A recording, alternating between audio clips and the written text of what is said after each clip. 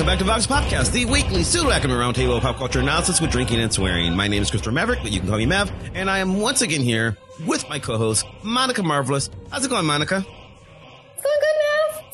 I'm in grad school now. This is exciting. You are now officially, we've teased this for months now, but you are officially a grad student. We must have one PhD student on this show at all times, and since I graduated, a month ago, you were forced to go and enter a PhD program, and now you've been in the program for like a whole week now.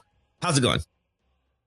You know, for a whole week is really it was orientation, and it was a lot of meetings that could have been emails, which, you know, that's what orientation is, right? Yeah. Do you feel oriented? No, which is also what orientation is, right?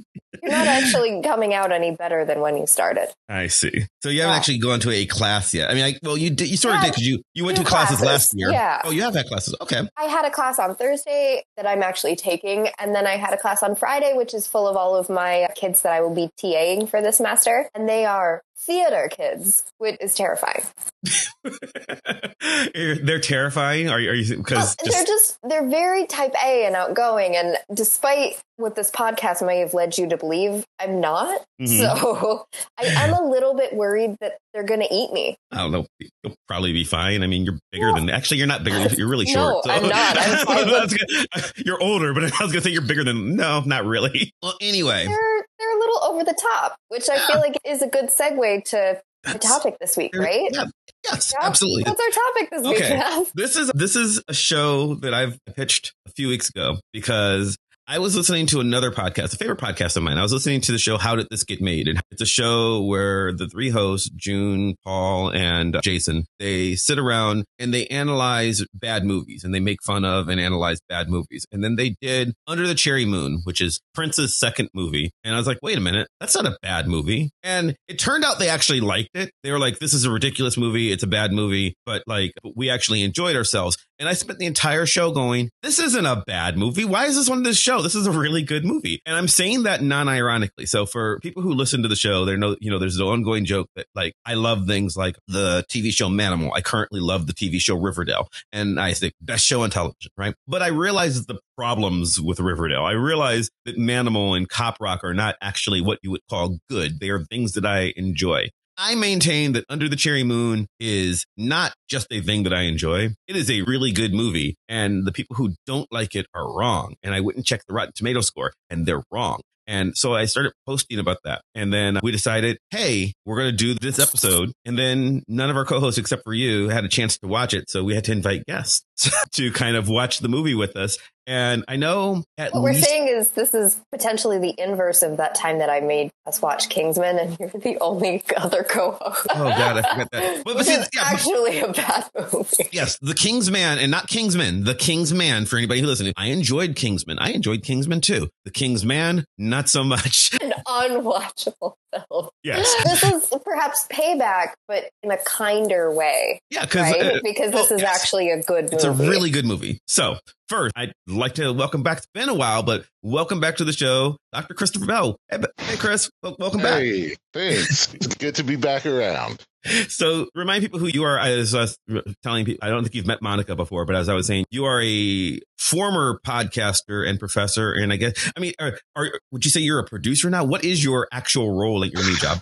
So I am currently dual classing, so to speak. For those of you Dungeons and Dragons players, I'm dual classing right now. I am both an associate professor of media studies at the University of Colorado and also the director of creative inclusion at Skydance Animation Studios. So I essentially, my role at Skydance is to sit with our directors, producers, writers, and ask sometimes uncomfortable questions, but mostly just whose voices do we hear and whose do we not, whose faces do we see and whose do we not, who are we telling stories about, who do we not. My job is to help us sort of accurately represent the diverse array of humanity, whatever that means in the world. So yeah, I somehow convinced this room full of studio executives that I belonged among them. So here I am.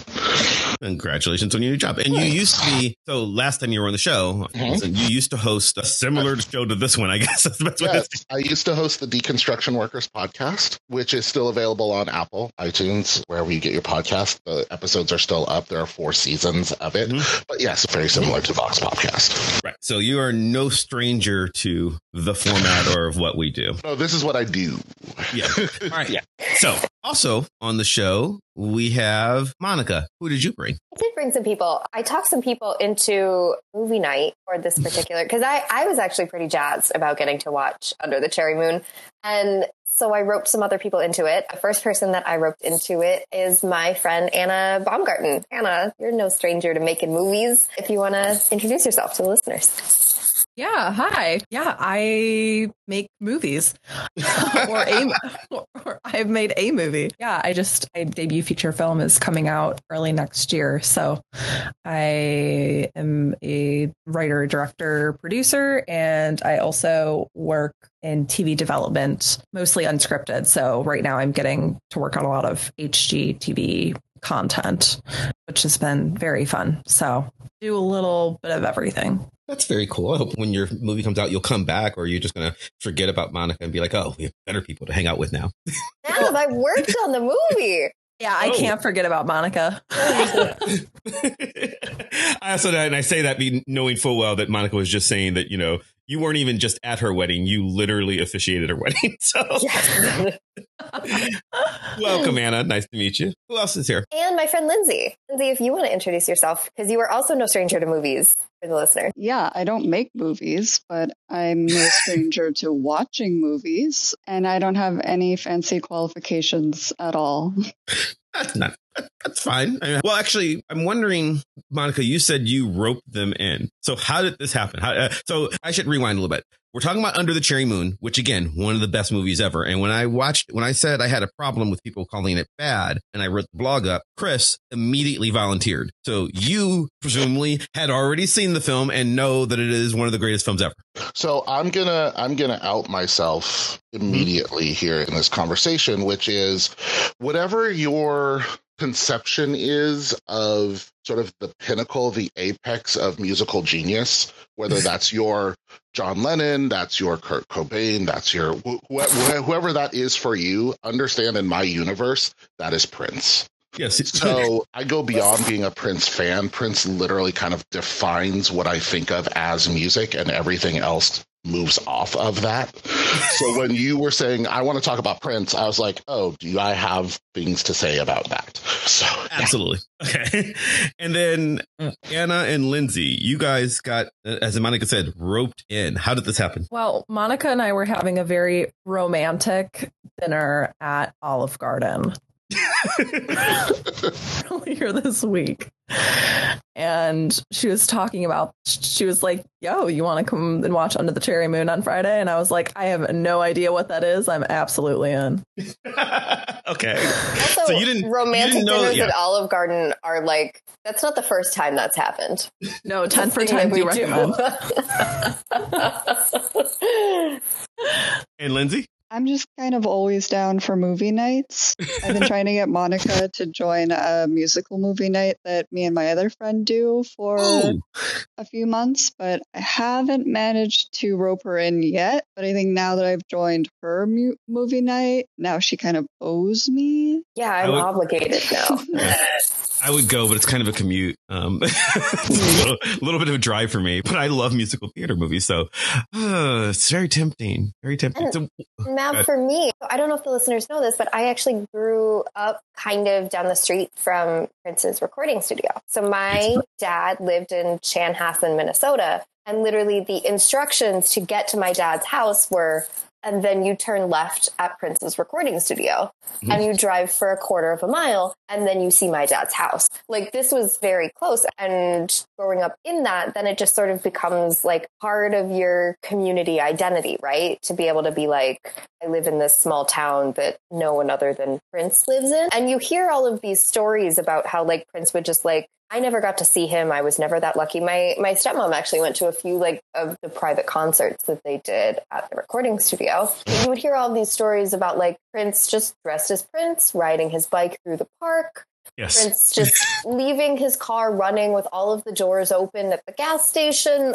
Prince just being Prince in this tiny rural Minnesotan town. And so just the mythology of Prince is something that I've always been very familiar with. But I'd never watched a Prince movie. And I was like, that's clearly an overdue part of my education. Oh, you've never seen any of them. You haven't even seen. I hadn't even seen Rain. Purple Rain. And so, Okay. Oh, wow. However, my mom is a huge Prince fan.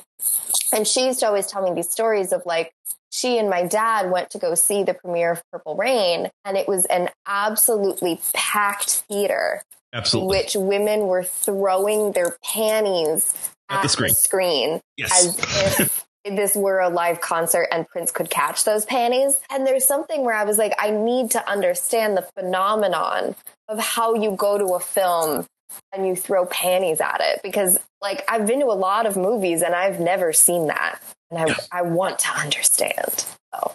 Well, Prince was a special, magical individual. And that's I guess that's where we start. Obviously, I love this movie. Like Chris, I've always said, I was talking about this recently at work where we were talking about the idea of celebrity and what was cool. And I pointed out that my entire life, the way I dress, everything about me has been this lifelong quest to just be the merger of Prince and Billy D. Williams, because those are, as a child of the 70s, that's just what cool is. I was a young black kid and you see Prince and you see Billy D and you're like, these are the two possible visions of masculinity. I will do them both, please. Thank you. And that's who I am to this day. How I dress. Not exactly, because you can't, I have to have an ass in the seat of the pants in order to go to work. But right. But that's just a rule. It's a rule that I do not accept, but that I grudgingly follow. But everything about him, literally Purple Rain, it's the one everybody likes. And then this comes out and I checked, it's got a 36% on Rotten Tomatoes. How is that even possible? So the first question I had was, did everybody like it, or were you like, oh, okay, I get why this isn't good? Because I don't see how anybody could not like this movie. I thought it was amazing. I was expecting it to be a dumpster fire to a certain degree.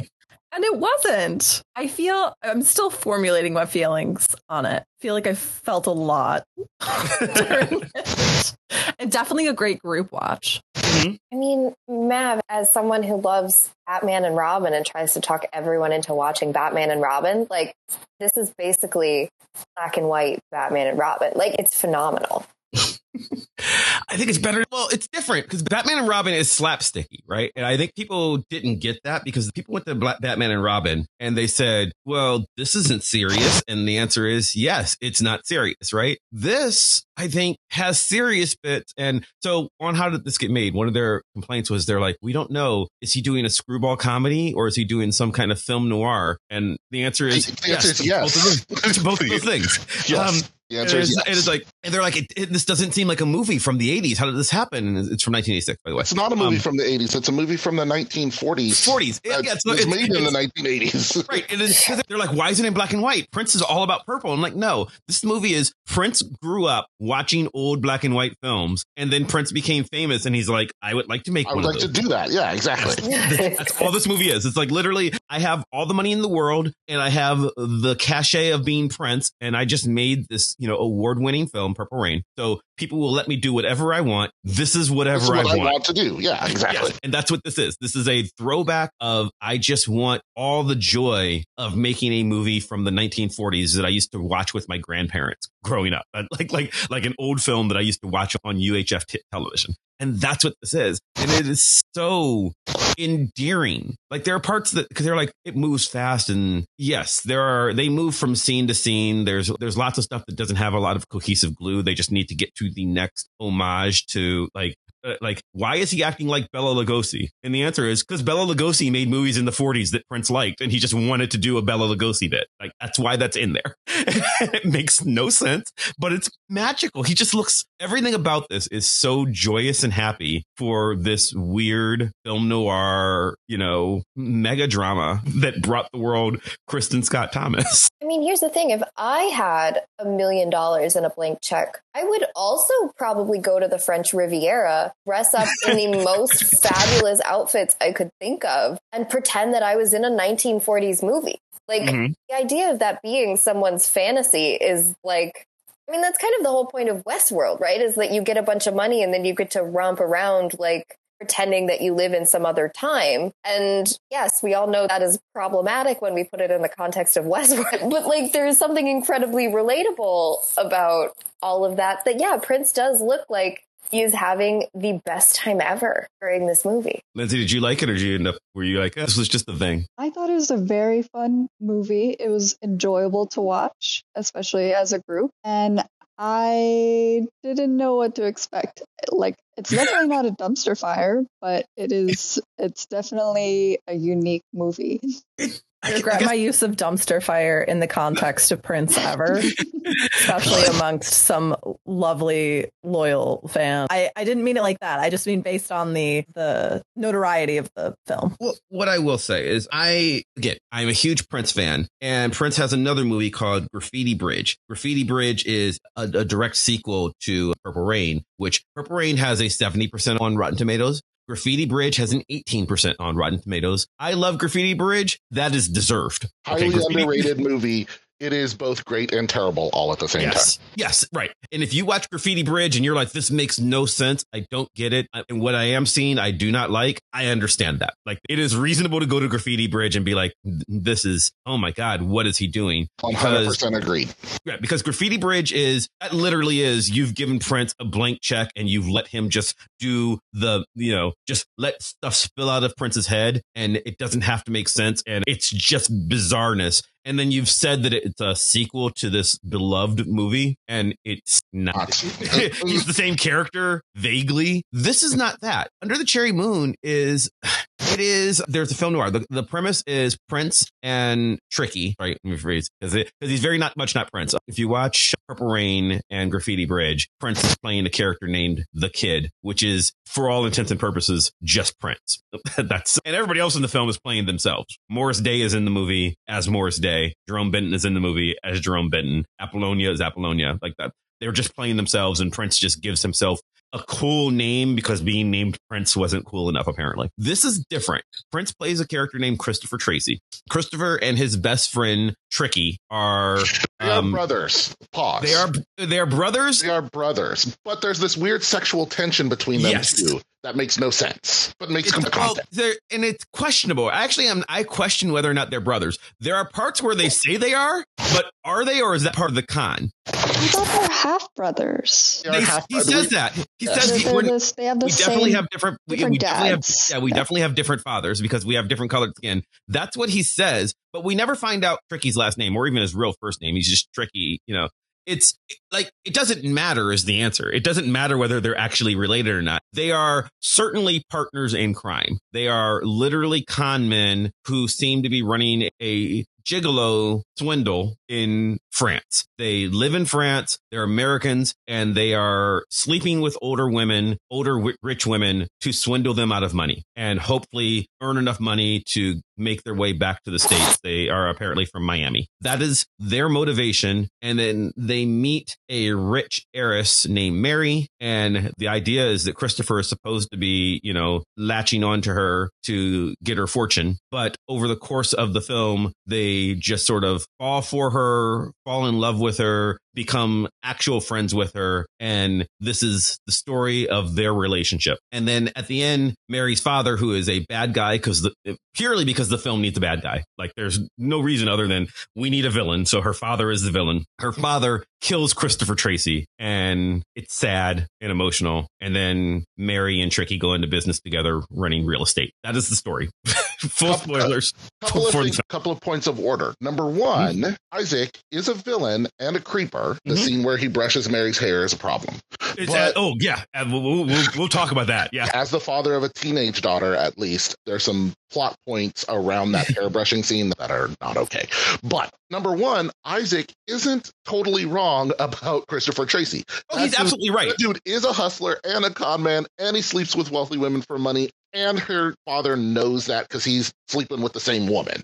Mm-hmm. So, he's not wrong about him specifically. Number two, Tracy and Tricky maybe being brothers or maybe not being brothers, I would argue, has a profound impact on how you see the film because of the subtle hints that continue to get dropped through that maybe they are brothers, but maybe they are also sometimes in threesomes or sometimes in or sometimes maybe even just the two of them. They hang out in the bath. There was that bath scene where Prince is in the bath and Tricky's on the phone, and there are these weird sexual tension moments between the two of them that I just find fascinating, and especially if you layer on top that maybe they are brothers. Maybe I should point out here, a lot of times on this show, for instance, and shows like this, particularly academics will do this thing where we will do either sexual or queer readings of stuff in order to sort of, push the narrative and trying to dissect things academically and go, okay, so what happens if we look at this as though they're bisexual and perhaps in love? This is not us doing that. The movie very specifically implies that maybe they sleep together. There's points where they dance with each other and Tricky dips Christopher as though, romantically, as though Christopher were the woman. And this happens in the exact same way that will happen with Mary later. It is a very clear, we are drawing a parallel and we want you to be uncomfortable with the fact that these two guys that we just told you were brothers are probably sleeping together. And their faces are inches from each other on that dip, as though maybe they're going to talk or maybe they're going to kiss. And that's the funny part of that scene. So yeah, you're right. It's built in. We're not projecting that. Well, we've got three people who've never seen it before. Did you guys feel like they were involved? Oh, hell yeah. Hell yeah. I would also just like to take a moment to say that I'm Tricky's biggest fan. I love Tricky. Oh, Tricky's amazing. Oh, everything he said, I was like, say more. Tricky, played by Jerome Benton, very underrated. This is one of the few things that Jerome Benton did of note without Morris Day, because Morris isn't in this film. Morris Day of the time, Jerome Benton is usually portrayed as sort of his second banana, whereas here, I don't think he's really Prince's sidekick. No, they're on equal footing. One of the conflicts is that Tricky is also in love with Mary, though she seems to only see him as a friend, at least eventually. The relationships very much change from scene to scene. They go through what probably should be months of relationship development over what we perceive as 3 days. So it's unclear how long they're really hanging out with Mary. Yeah, but so does Little Mermaid, right? Right. They literally only get 3 days. It's built into the plot. It's right. But I think this is just movie convention. Time, yeah, right? Yeah. This is a movie time convention. They could have been there for months. We don't know. I mean, there's definitely in our group watching experience, there were multiple times in which we screamed at the TV they're gonna kiss. Yeah, it happened. We're not saying that just out as a joke. We're saying that because we're trying to predict what's going to happen next. And there is a lot of close talking. There's a lot of sharing small elevators and small spaces. There's a lot of what feels like Mary's not really the thing that they're in love with, but we're having a little bit of a lack of a better phrasing, it's not gay if it's in a three-way, sort of tension in which he really seems a lot more upset that Christopher is not involved with him than the fact that Christopher is involved with Mary. Okay, so one of the plot points of this film is they find out about Mary in the newspaper. This young woman is turning 21 and is supposed to come into her trust fund money soon. So $50 million. $50 million.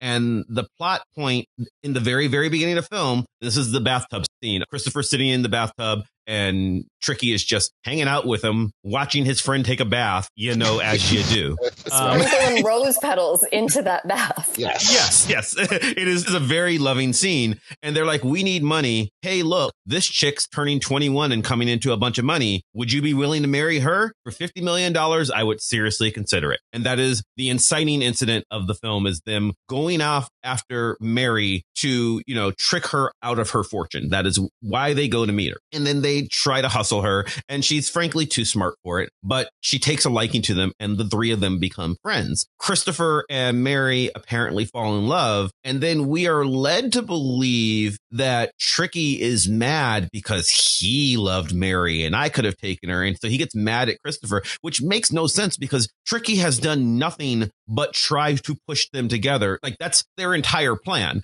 is for you to fall in love with. So like, either you're not into it or you are, but it doesn't make sense for him to be mad because they fell in love, because that's clearly what they were supposed to do. So I think he's mad because Christopher's really in love and he wants Christopher. Well, let me offer an alternate reading as well, which is, I don't necessarily read that as Tricky's in love with Tracy or that he's mad that Tracy is in love with Mary. I read that as, because of a specific scene, I read that as Tricky is mad at Tracy because he never even got the opportunity. Mm-hmm. Because of the scene where Tracy literally tells Tricky, you handle the money and let me handle the draws. Yeah. Right? Like Tricky was never even a consideration. And I think that is the thing that upsets him. So you think Tricky does want Mary? Because I think Tricky wants the shot at Mary and is never even considered given the opportunity. Maybe. See, to me, and I'm curious how other people focus. To me, I think Tricky does not like being left out of the threesome. And I mean this emotionally, right? Like, I don't think that he wants to be the one in a relationship with Mary. I think that up until this point in the movie, they were a throuple. And now it's just like, why are you icing me out of this? That's how I feel. I think he's showing up and he's saying, well, she'd be in love with me if I tried. He's saying that, but I think it's more just that he's being a dick because he feels left out, and I'm going to want to talk about Katie a lot in a little bit. But to me, I feel like Katie calls him on that. Katie is another character who's very much a tertiary character in this film. And I would argue the most fascinating person in the entire movie. But I'm curious, where did you guys fall? I didn't really read that he was in love with Chris, but that it was a mix between business and jealousy. More that, yes, that he didn't get like a chance. He was being sort of, I also don't think that he's really in love with Mary, and he's more just annoyed that he has been iced out and like ghosted. The scene where he is like waiting at the bar, I think, was very emotional for him. And then also they have several scenes where he's like, hey, like, don't get emotionally invested in this. This is about getting the money and getting out and getting back to Miami.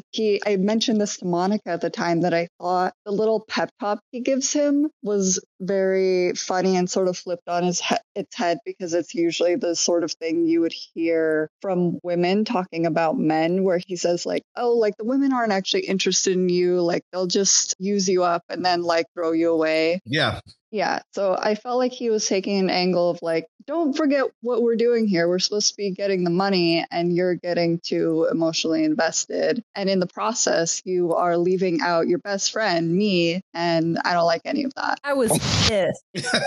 Christopher left Tricky at the bar that night. His brother, his lover, I felt it. I was like, that's cold. I didn't think he was going to do that. I thought, they were still going to show up to the bar. They were just going to sneak off. Be together. Yeah, but I agree. I think Tricky I think he wants to be involved. And I think, like what you said, like, sure, he wants a crack at Mary, but that's not really what it's about. It's about being included and being a part of the threesome. I feel like he's very comfortable in that threesome space. Yeah.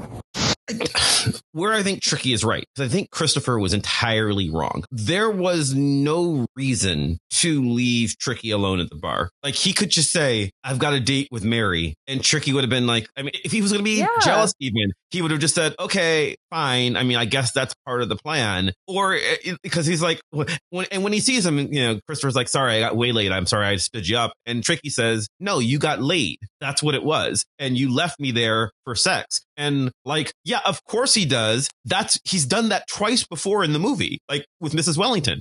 Like that's literally Christopher's job, is to go off and have sex. Of course he went and did that. So like, it makes no sense for Christopher to have screwed Tricky over, other than the fact that Christopher is being an asshole right there. That's the problem with it. And I think in that respect, for whatever reason, Tricky is mad. Tricky's anger is entirely justified in that moment. Like, he gets drunk and he's kind of a jerk about it, and Katie calls him on it. But I think that the reason, his hurt, I think, is completely reasonable given what Christopher did. And I don't think it's reasonable to be mad at Mary, because she doesn't know. She just showed up for their date. Christopher didn't have to lie about it. I want to jump back a second to something.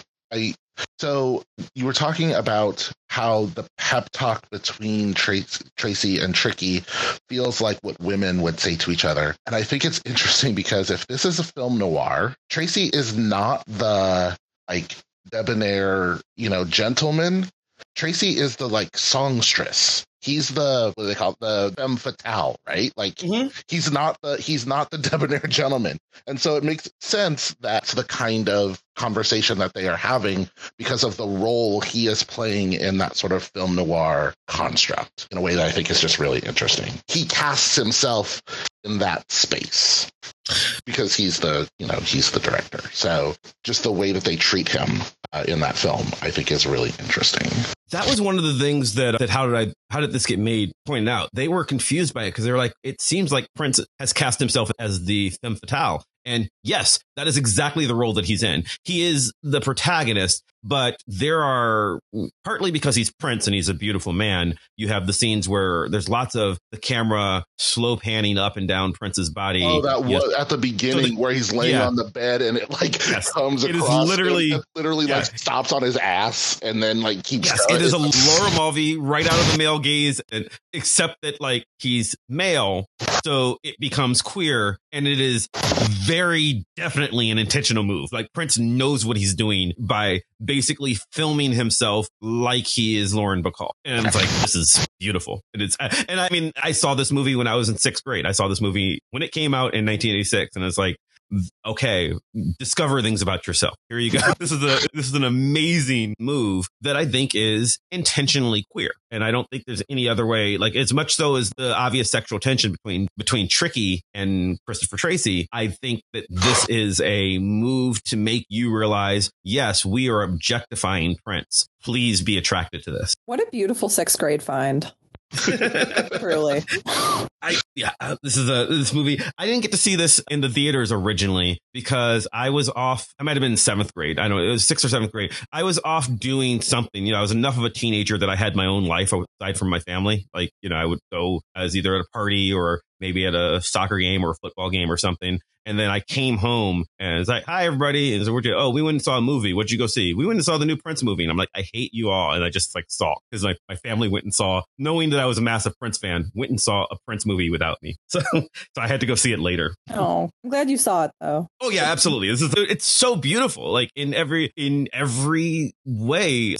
Also the theme song to this is called Sometimes It Snows in April. So people know this is the song that I want played at my own funeral.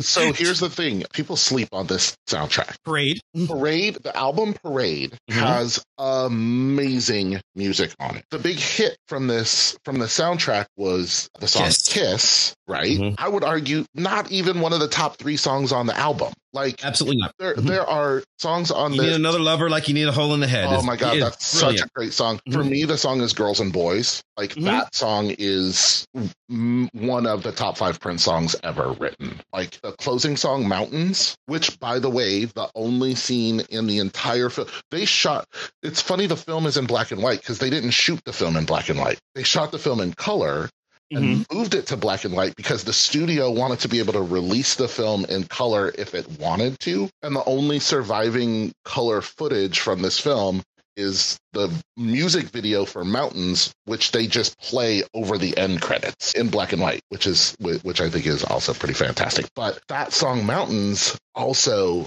I would argue, better than Kiss. So it's such an interesting legacy of that album. Can I clarify something real quick? Because we were talking about this at the end of the movie, and I'm not sure if we figured it out. But so was the soundtrack written entirely, like all of the Prince songs in this movie were written for this movie, including Kiss, and then released as an album? Parade? Is that? So is this a jukebox musical? Is the question. And I don't know, Mav might have his own opinion on this. I would argue the answer is is yes. Like, I'm pretty sure the music was written first, but I don't, because they didn't even have a screenwriter for this. They bought this film with no script. Right. So I think it's I think it is a jukebox musical in that I think the purpose is I think if you'd asked Prince, he would have said it was more of like a rock opera.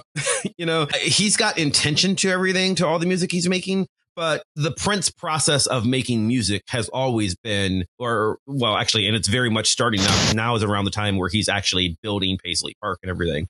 And the Prince process of making music is, I live and breathe music and I write it down and then it shows up in something. And so I think that what's happening is he's starting this thing where he famously wires all of Paisley Park. I was about to say, he's never not making music. There are microphones wired every room in every room in his house. Yeah. Right. So I think that's what happens is he's like, I am inspired. I will write another Love or Hole in the Head right now. And then it needs to work its way into the song, into the movie, because things like, so the girls and boys scene, I think is brilliant, but it makes no sense. It is just visually appealing. And it's where when Girls and Boys plays, that's where Mary really starts to sort of accept that she's falling. I don't mean even romantically. She's falling for these guys. She's falling in love with them. They're becoming friends. And she's, falling for Christopher a little bit. But it's when she goes from being antagonistic with them to really being friends with them during that scene. But really, it's because Prince wants to do this thing from 40s movies where sometimes you just break into a musical number and you dance on top of a piano. That's what it's about. It's just, he clearly worked backwards from, okay, I need to end up on that piano. How do I get there? And so I think that the music is just sort of for this, but I don't know if there's a distinguishing moment in Prince's head between when am I writing a movie and when am I writing a song. Right. I do think, though, that scene does something. It's the mirror scene to Mary's birthday party.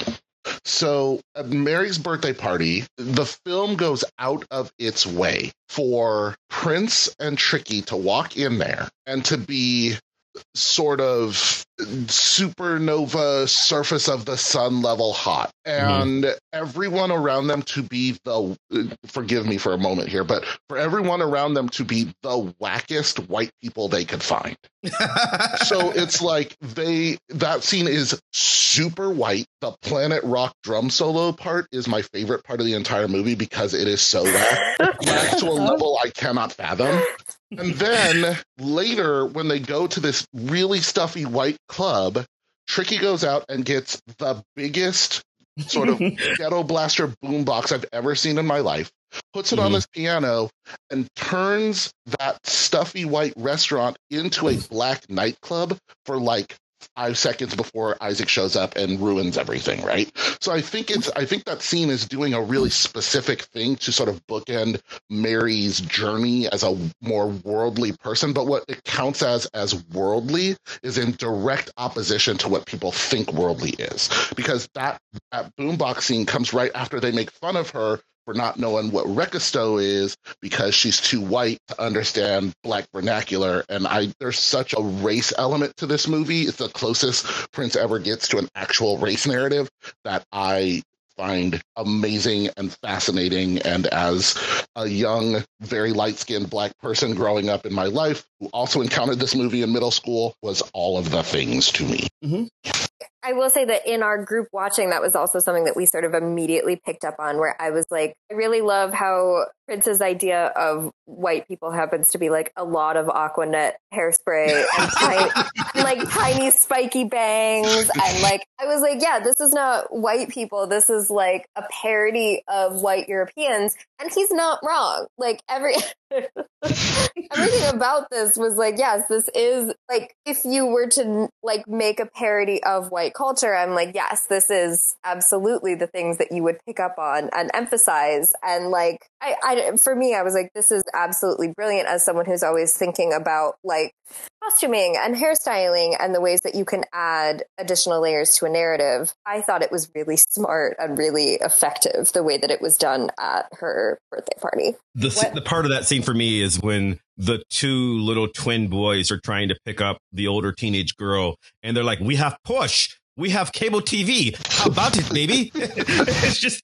like, I love that scene. Those little vignettes were so poignant and worked. They really worked for me. I need to address, like, when the dad first comes in, it's like, if you couldn't tell he had money from his accent and his entourage and his mansion, he's wearing a $sign pin on his lapel. And me and Monica were like, yeah, this slaps. Isaac is, I should look up the actor's name. His name is Dude from Beverly Hills Cop. Yeah, so Isaac is played by Steven Berkoff, who at this point I know mostly from being the villain in the movie Beverly Hills Cop, where he plays Victor Maitland. And he is essentially the same character that he is here, except that Prince clearly saw Beverly Hills Cop and was like, get me that guy. And then the direction that he gave him was, do that thing you did in the last movie, just turn it up to 15. Just turn the knob way up. And it's just, and there's no, Isaac's evil. Like you said, he's right to be suspicious of Christopher, because his problem with Christopher is, well, this guy is just trying to con you out of your money. And yeah, that's what he's doing. Now, Isaac's not a good person. Isaac is having an affair. Isaac is treating Mary and her mother like garbage. Isaac wants to basically, he's not interested in his daughter's happiness. He's forcing her to get married to a man that she doesn't love because he wants to combine their fortunes. Like, literally, Mary is just a business deal to Isaac. He is a bad person. But like, his motivations for being evil are literally, I think, that Prince needs a bad guy for this movie. Like, that's what's going on. It's just like, yeah, Isaac, go do some evil here. So in the end of the film, for instance, Isaac kills Christopher. Has him killed. He's shoot him. And so the cops shoot him. And why?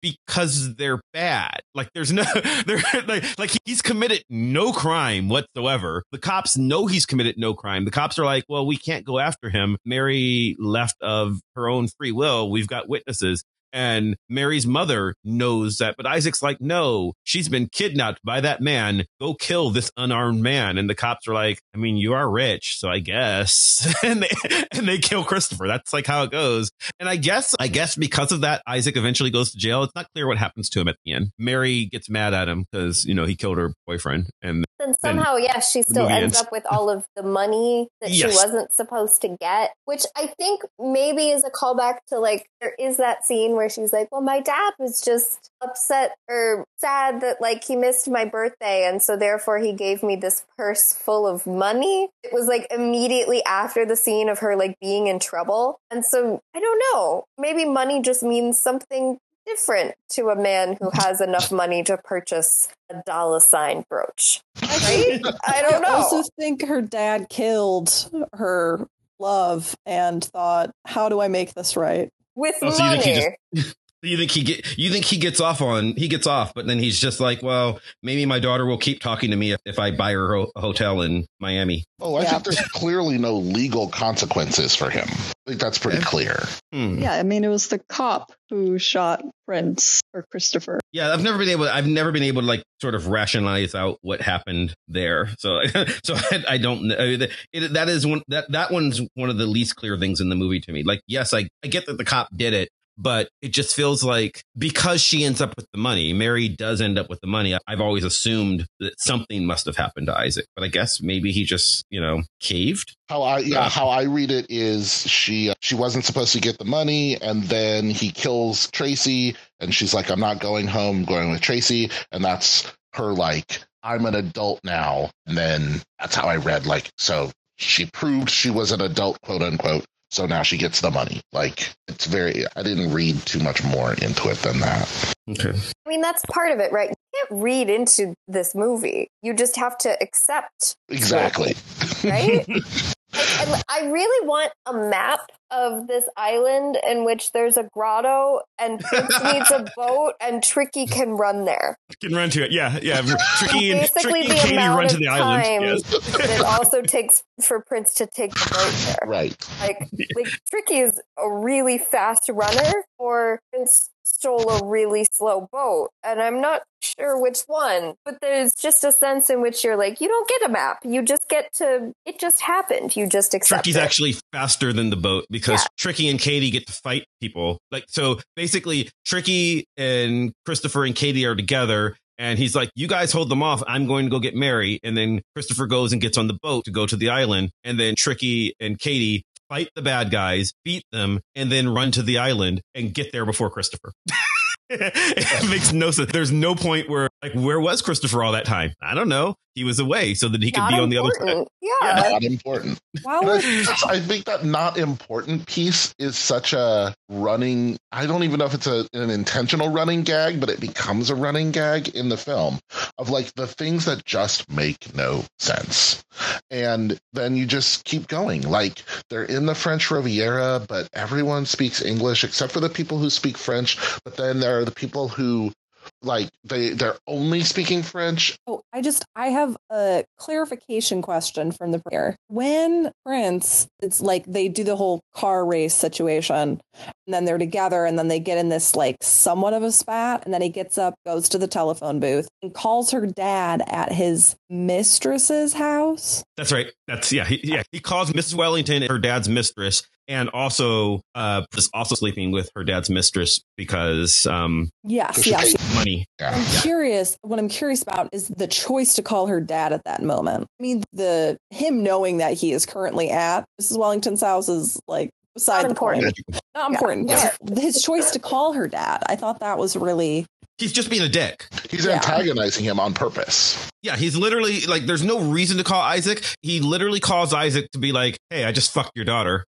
Just saying. Like, that's it. Like, there's no good reason for it other than the fact that he just wants to tease him. And he basically says, he's reminding Isaac, I fucked your girlfriend, and now I'm about to fuck your daughter. It's just so. Those are my draws. So mean to Mary, too. That's what got me. Yep. Oh, very much so.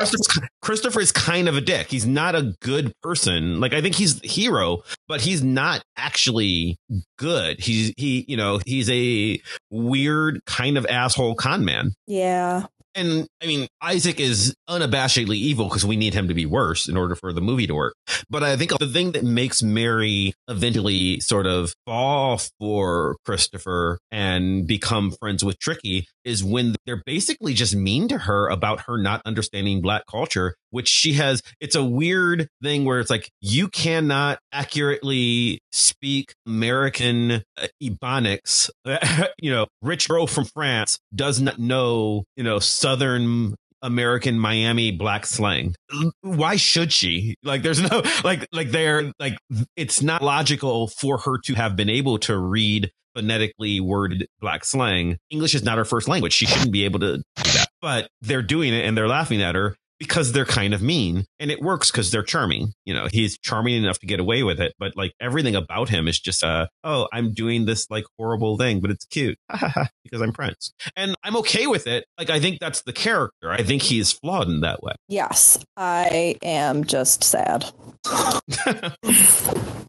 I did want to, before we're out of time, I have feelings about Katie. Katie is in many ways, like, I think she is the most underserved character in this film. Katie is Tricky and Christopher's landlady, I guess, who is also very clearly sleeping with Tricky. She's friends with them. She is enough in a relationship with Tricky that once he moves back to Miami after Christopher's dead, she moves with him. So she goes back home with him. But she is completely and totally chill with the fact that like he is also in love with Mary or Christopher, or, you know, it's unclear. But like she is the best girlfriend ever is basically what I think is going on. But she has her own story because she's clearly like sort of part of the group, only she's only really in like 3 scenes. Like it's so it's weird. Like I have so many questions about how she ends up in places, right? She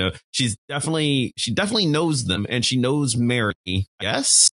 Did you guys how do you guys reckon that character? I think pretty clearly Katie knows that Tricky is not serious about Mary. Like that Mary is a mark for most of the film for Tricky, and I think Katie's pretty well aware of that because she at the end of the film she ends up with Tricky. I don't think the relationship between Katie and Tricky was ever in any kind of jeopardy. Let's not forget that the movie ends before we go to the Heaven music video. The movie ends with an upskirt shot on Katie. It does. Yeah, that's actually it. That's all I wanted to say. I just think I wonder what she's clearly got feelings for Tricky. Like, I think that he's her tenant because they have to pay her rent. But when Chris comes home one day, Tricky and Katie are having sex in the lobby of the building they live in. So they both have apartments there. So they could have just gone somewhere, but they're just sort of having sex, behind a counter in the lobby for fun because they're kinky. And I'm cool with all that. But are they a couple? Because she's not rich. Katie's not rich. So she's not like a mark, and they are paying her, and she's clearly aware of what they do. So is it just like right now we're being friends with benefits, but it grows into something more, at least more enough that she's willing? Because I think we're definitely supposed to see Katie and Tricky as a couple at the end of the film, right? Yes. I would say that it struck me at least as this was originally intended as a way to get a discount on rent. So, but then that doesn't happen, right? Because the joke is brought up that like they both still have to pay each other rent in full at the beginning and at the end of the film. And so then that's for me the point where I'm like, oh, they're doing this because they like each other, and that this is different because it's the one scenario in which the sex is not transactional, and therefore the sex is because they enjoy each other's company or sexuality or whatever. That for me was the indicator that this is the real relationship of Tricky of the film. Agreed. So are we supposed to believe that she really would have thrown them out? Because I don't think she would have. Because I think that seems like a running joke. The impression, I think the joke is she knows they owe them money. She knows they're good for it when they can be. And in the meantime, we're going to have sex, because I don't think she's sleeping with Christopher. I think she's just sleeping with Tricky. There's no inclination. Like, I think she's friends with them, with Christopher. And people were worried on the other show on How Did This Get Made? They were like concerned by the Bela Lugosi eyes section. There's a point where before Christopher gives her the rent money, he's kind of making scary eyes at her and trying to terrorize her, like he's going to. And they're like, is he going to murder her? Is he going to rape her? And I'm like, no, I think he's being goofy. I think he does. He does this, and because she's laughing, she is amused by this. She's like, oh, he's doing the stupid eye thing that doesn't work on me, and that. But she's like, she's playfully running from him. And I think that's how we're supposed to read it. And I don't think she ever was going to really throw him out any more than Tricky is going to throw her out at the end of the movie. It's just their little joke is, oh, you owe me money because I'm your landlord, and really I'm your girlfriend. Exactly. The way they all sexy got into that tiny elevator at the beginning of the movie, though, leads me to believe that Christopher is in on it sometimes. But like, Tricky and Katie are a thing, I believe, at the beginning. Enough. And then they're in a relationship, and Christopher just gets to fuck every once in a while. Yeah, exactly. Okay. I can believe that. I mean, and I'm fine with it. I mean, because again, this is why because the incestness of it gets me a little weirded out and the polyamory angle doesn't. This is why I think that they're not actually brothers. I think they say they are sometimes as part of the con, but it could be either way, right? Like, because the place where they're really saying it is when Christopher's saying, what if you get arrested? I'm going to be like, oh, brothers. No, I don't know this man. You know, which are they supposed to be brothers, or is that just something they tell people in order to get out of things? I don't know. See, that's the part where I actually read them as brothers, right? Where finally he's like, oh, he said he was my brother. He's not my brother. Like, I think the joke plays in the opposite direction. Same joke, but I think it just plays in the opposite direction. And it could totally be either way. So I just wanted to note that might be another reason that Tricky is angry with him, because he's sort of invited into his own throuple situation with Katie, and then he ices him out of the couple throuple with Mary. That would make sense. Yeah, that would. I mean, that's a great take. Yeah, I can get behind that. I think so, because what it really comes down to is a lot of their problems are just in that respect, because Christopher can be selfish, right? Christopher wants the relationship with Mary to be something that is just his, in a way that they met Mary together, you know, and which is not to say that, you know, he can't have a relationship with Mary. I'm saying that he wants Tricky out of it just because he wants Tricky out of it, not for any good reason. I don't think there's any point in which Tricky would ever ice Christopher out of anything. And that's kind of, you know, Tricky pretty much tells him that. Oh, it's kind of a sad note to end on, isn't it? Yeah. I mean, the movie ends with him dying, right? Like, that's it. Like, well, yeah. Well, okay. All right. So then the message is, if you ice your friends out of your thruples, then they're going to get murdered in the boat. You're going to get murdered by your girlfriend's dad. That's the real world takeaway. Yes, exactly. In a white suit that shows no blood whatsoever. Because, in conclusion, Prince is an angel? Yeah, that's maybe a better takeaway. I just wish Monica had gotten to talk more a little bit about the costuming of the movie, because all of the outfits were amazing. I think I made a point a little early on that the movie seemed more like a look with a plot or like a music video, maybe more than it seemed like a movie. Yes, I love that. Like, all of his outfits are like, you know, like they try and like crash into this, like, the white people party wearing like the most conspicuous outfits possible, where it's like, you know, blend in, look like you were invited to this party, and it's Prince just wearing all of his Prince clothes. We looked up the budget of this film, which was $12 million, which is an exceptional amount of money in the 80s. And I was like, yeah, it's because every pair of shoes that Prince wears is like made of the same fabric as the rest of his outfits. Like, there was no expenses spared on anything worn by Prince. Those are definitely real silk pajamas at every opportunity, which, by the way, also have matching shoes. He wears shoes to bed in his silk pajamas. Like, the level of luxury that I aspire to be. Well, I mean, one of the flaws of the film, and it's not a flaw. I mean, it's just I want to say it's the flaw of the film. One of the flaws of Christopher and Tricky's logic is, you know, how are we ever going to get back to Miami? How are we ever going to get back to Miami? Sell one shoe. Just like literally, like they're poor people who cannot figure out how to get out of France and get back to Miami. And like, Prince is wearing his entire budget diamond on like studded 200 buttons. Yeah. And Tricky's like, you know, I guess I'll wear the Versace today. Like, what? How are you poor? Of course they have, the film opens with them at their grotto. There's this place they hang out at. They have a cave on an island that is just his private, spot that he hangs out at. And he writes poetry there. I think we're supposed to believe that this is his private spot that he never takes anybody to. And Mary is the first girl that he's taken there because it's just where Prince hangs out. And he has somehow gotten a white grand piano on top of this little island that's just there. And it's just like, oh, yeah, like, how did you do that? And no one is concerned about the idea of like weather. Rain, yes. It's just, no, it's just, and I think it's diegetic. I think that's supposed to be there. I think that this is like he does this cool thing where he's got a piano that he keeps on this island, poor guy.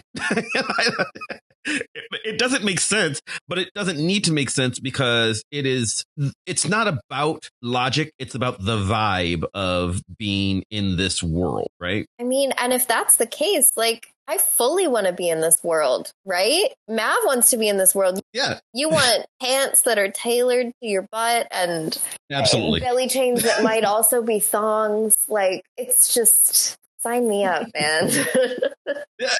I don't understand how, and you know, our show is weird. We haven't like really recapped it. That's not how we do our show. I don't understand how people cannot like this movie. I want people to go see this. It is bizarre and weird, but it is. So. This is a movie made by a legitimate genius, which means it's completely mental.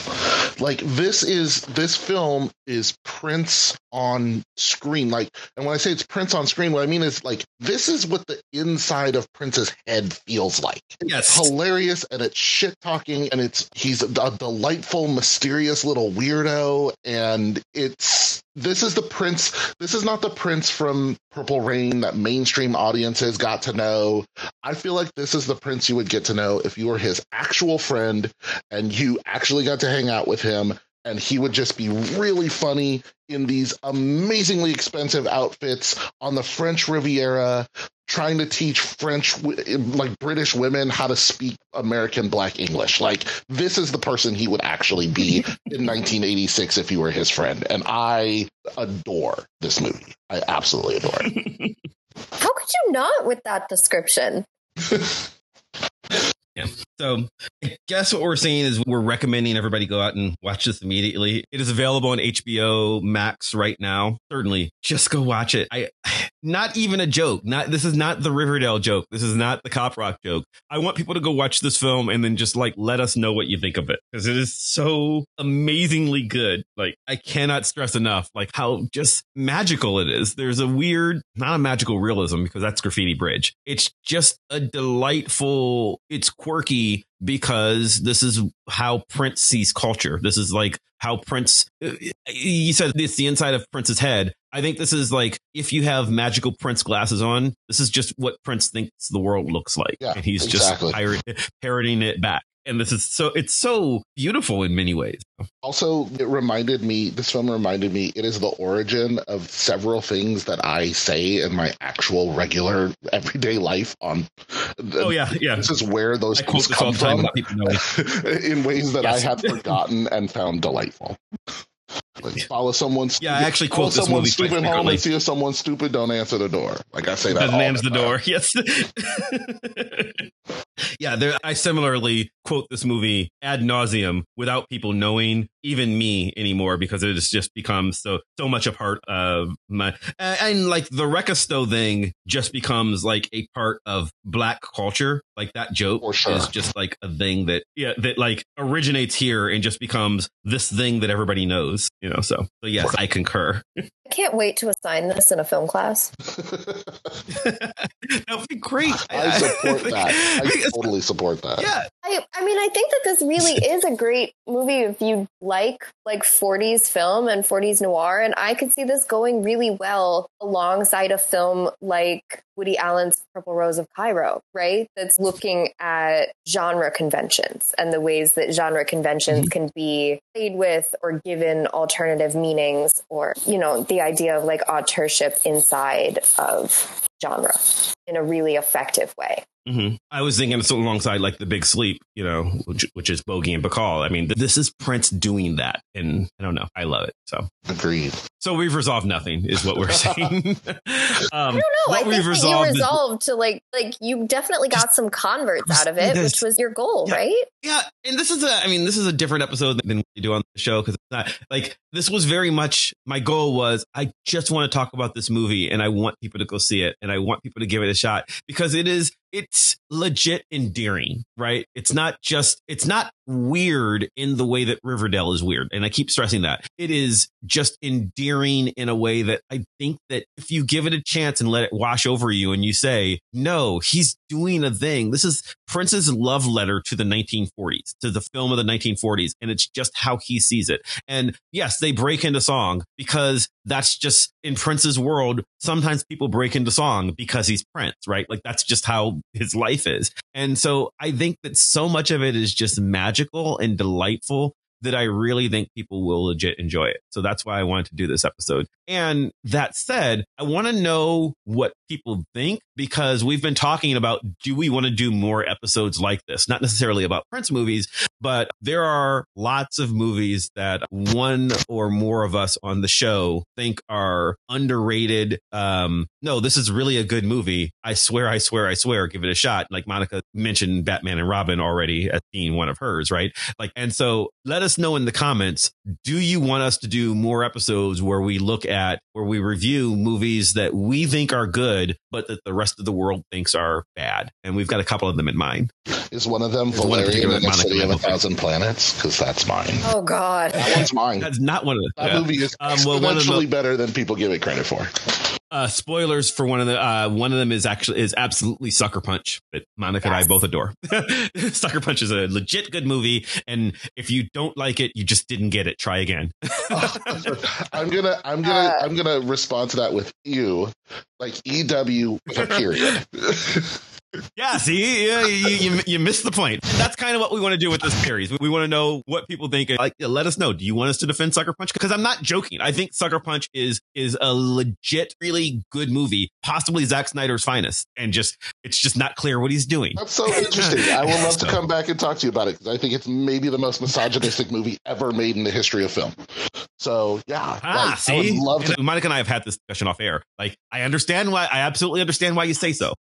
But anyway, that's another episode. Thank you to all of our guests. Well, we'll start, Chris. Is there anywhere people can find you still? I mean, you're less on the internet than you used to be. But yeah, but I'm still around. You can follow me at @ChristopherB on Twitter, and the Deconstruction Workers podcast is still up on iTunes, wherever you get your favorite, Google Play, wherever you get your podcasts. And also, please see Luck. It's streaming now on Apple TV Plus. Am I the very last guest on the Deconstruction Workers podcast? I think I might be. You might be. Yeah. I killed the show. Wait, no, I'm not the last guest on the Deconstruction Workers podcast. I just went and checked. So I didn't kill the show by myself. I'm like 3 from the end. Anna, what about you? Yes, you can find me. I'm mostly on Instagram at Annabella Baum. Anna Bela Baum Baum. And then also, if you want to, check out my movie, we're still on the festival circuit, but it's called Disfluency, and that's also at Disfluency Movie. And yeah, I would love to come back and talk about it with y'all at some point. So keep that in mind. And thank you so much for having me. Of course. Please do. Lindsay, what about you? I'm taking a bit of an extended break from the internet, so you can't really find me anywhere. And I have nothing else to plug, but I do want to say thank you for having me. Thank you for doing this. This was great. I really appreciate this. And I'm glad you enjoyed the movie. Yeah, I'm glad we got to watch it. Awesome. And Monica Marvelous. You can find me on Instagram or on Twitter. That's going to be at Monica Marvelous, but on Instagram, that's going to be LOUS. And on Twitter, that's going to be LOUX. We can have a lot of spirited debates about movies that you think are great or movies that I think are great. Just going to put in a petition to say Twilight should be one of those. Back up, Monica. The first Twilight movie is great.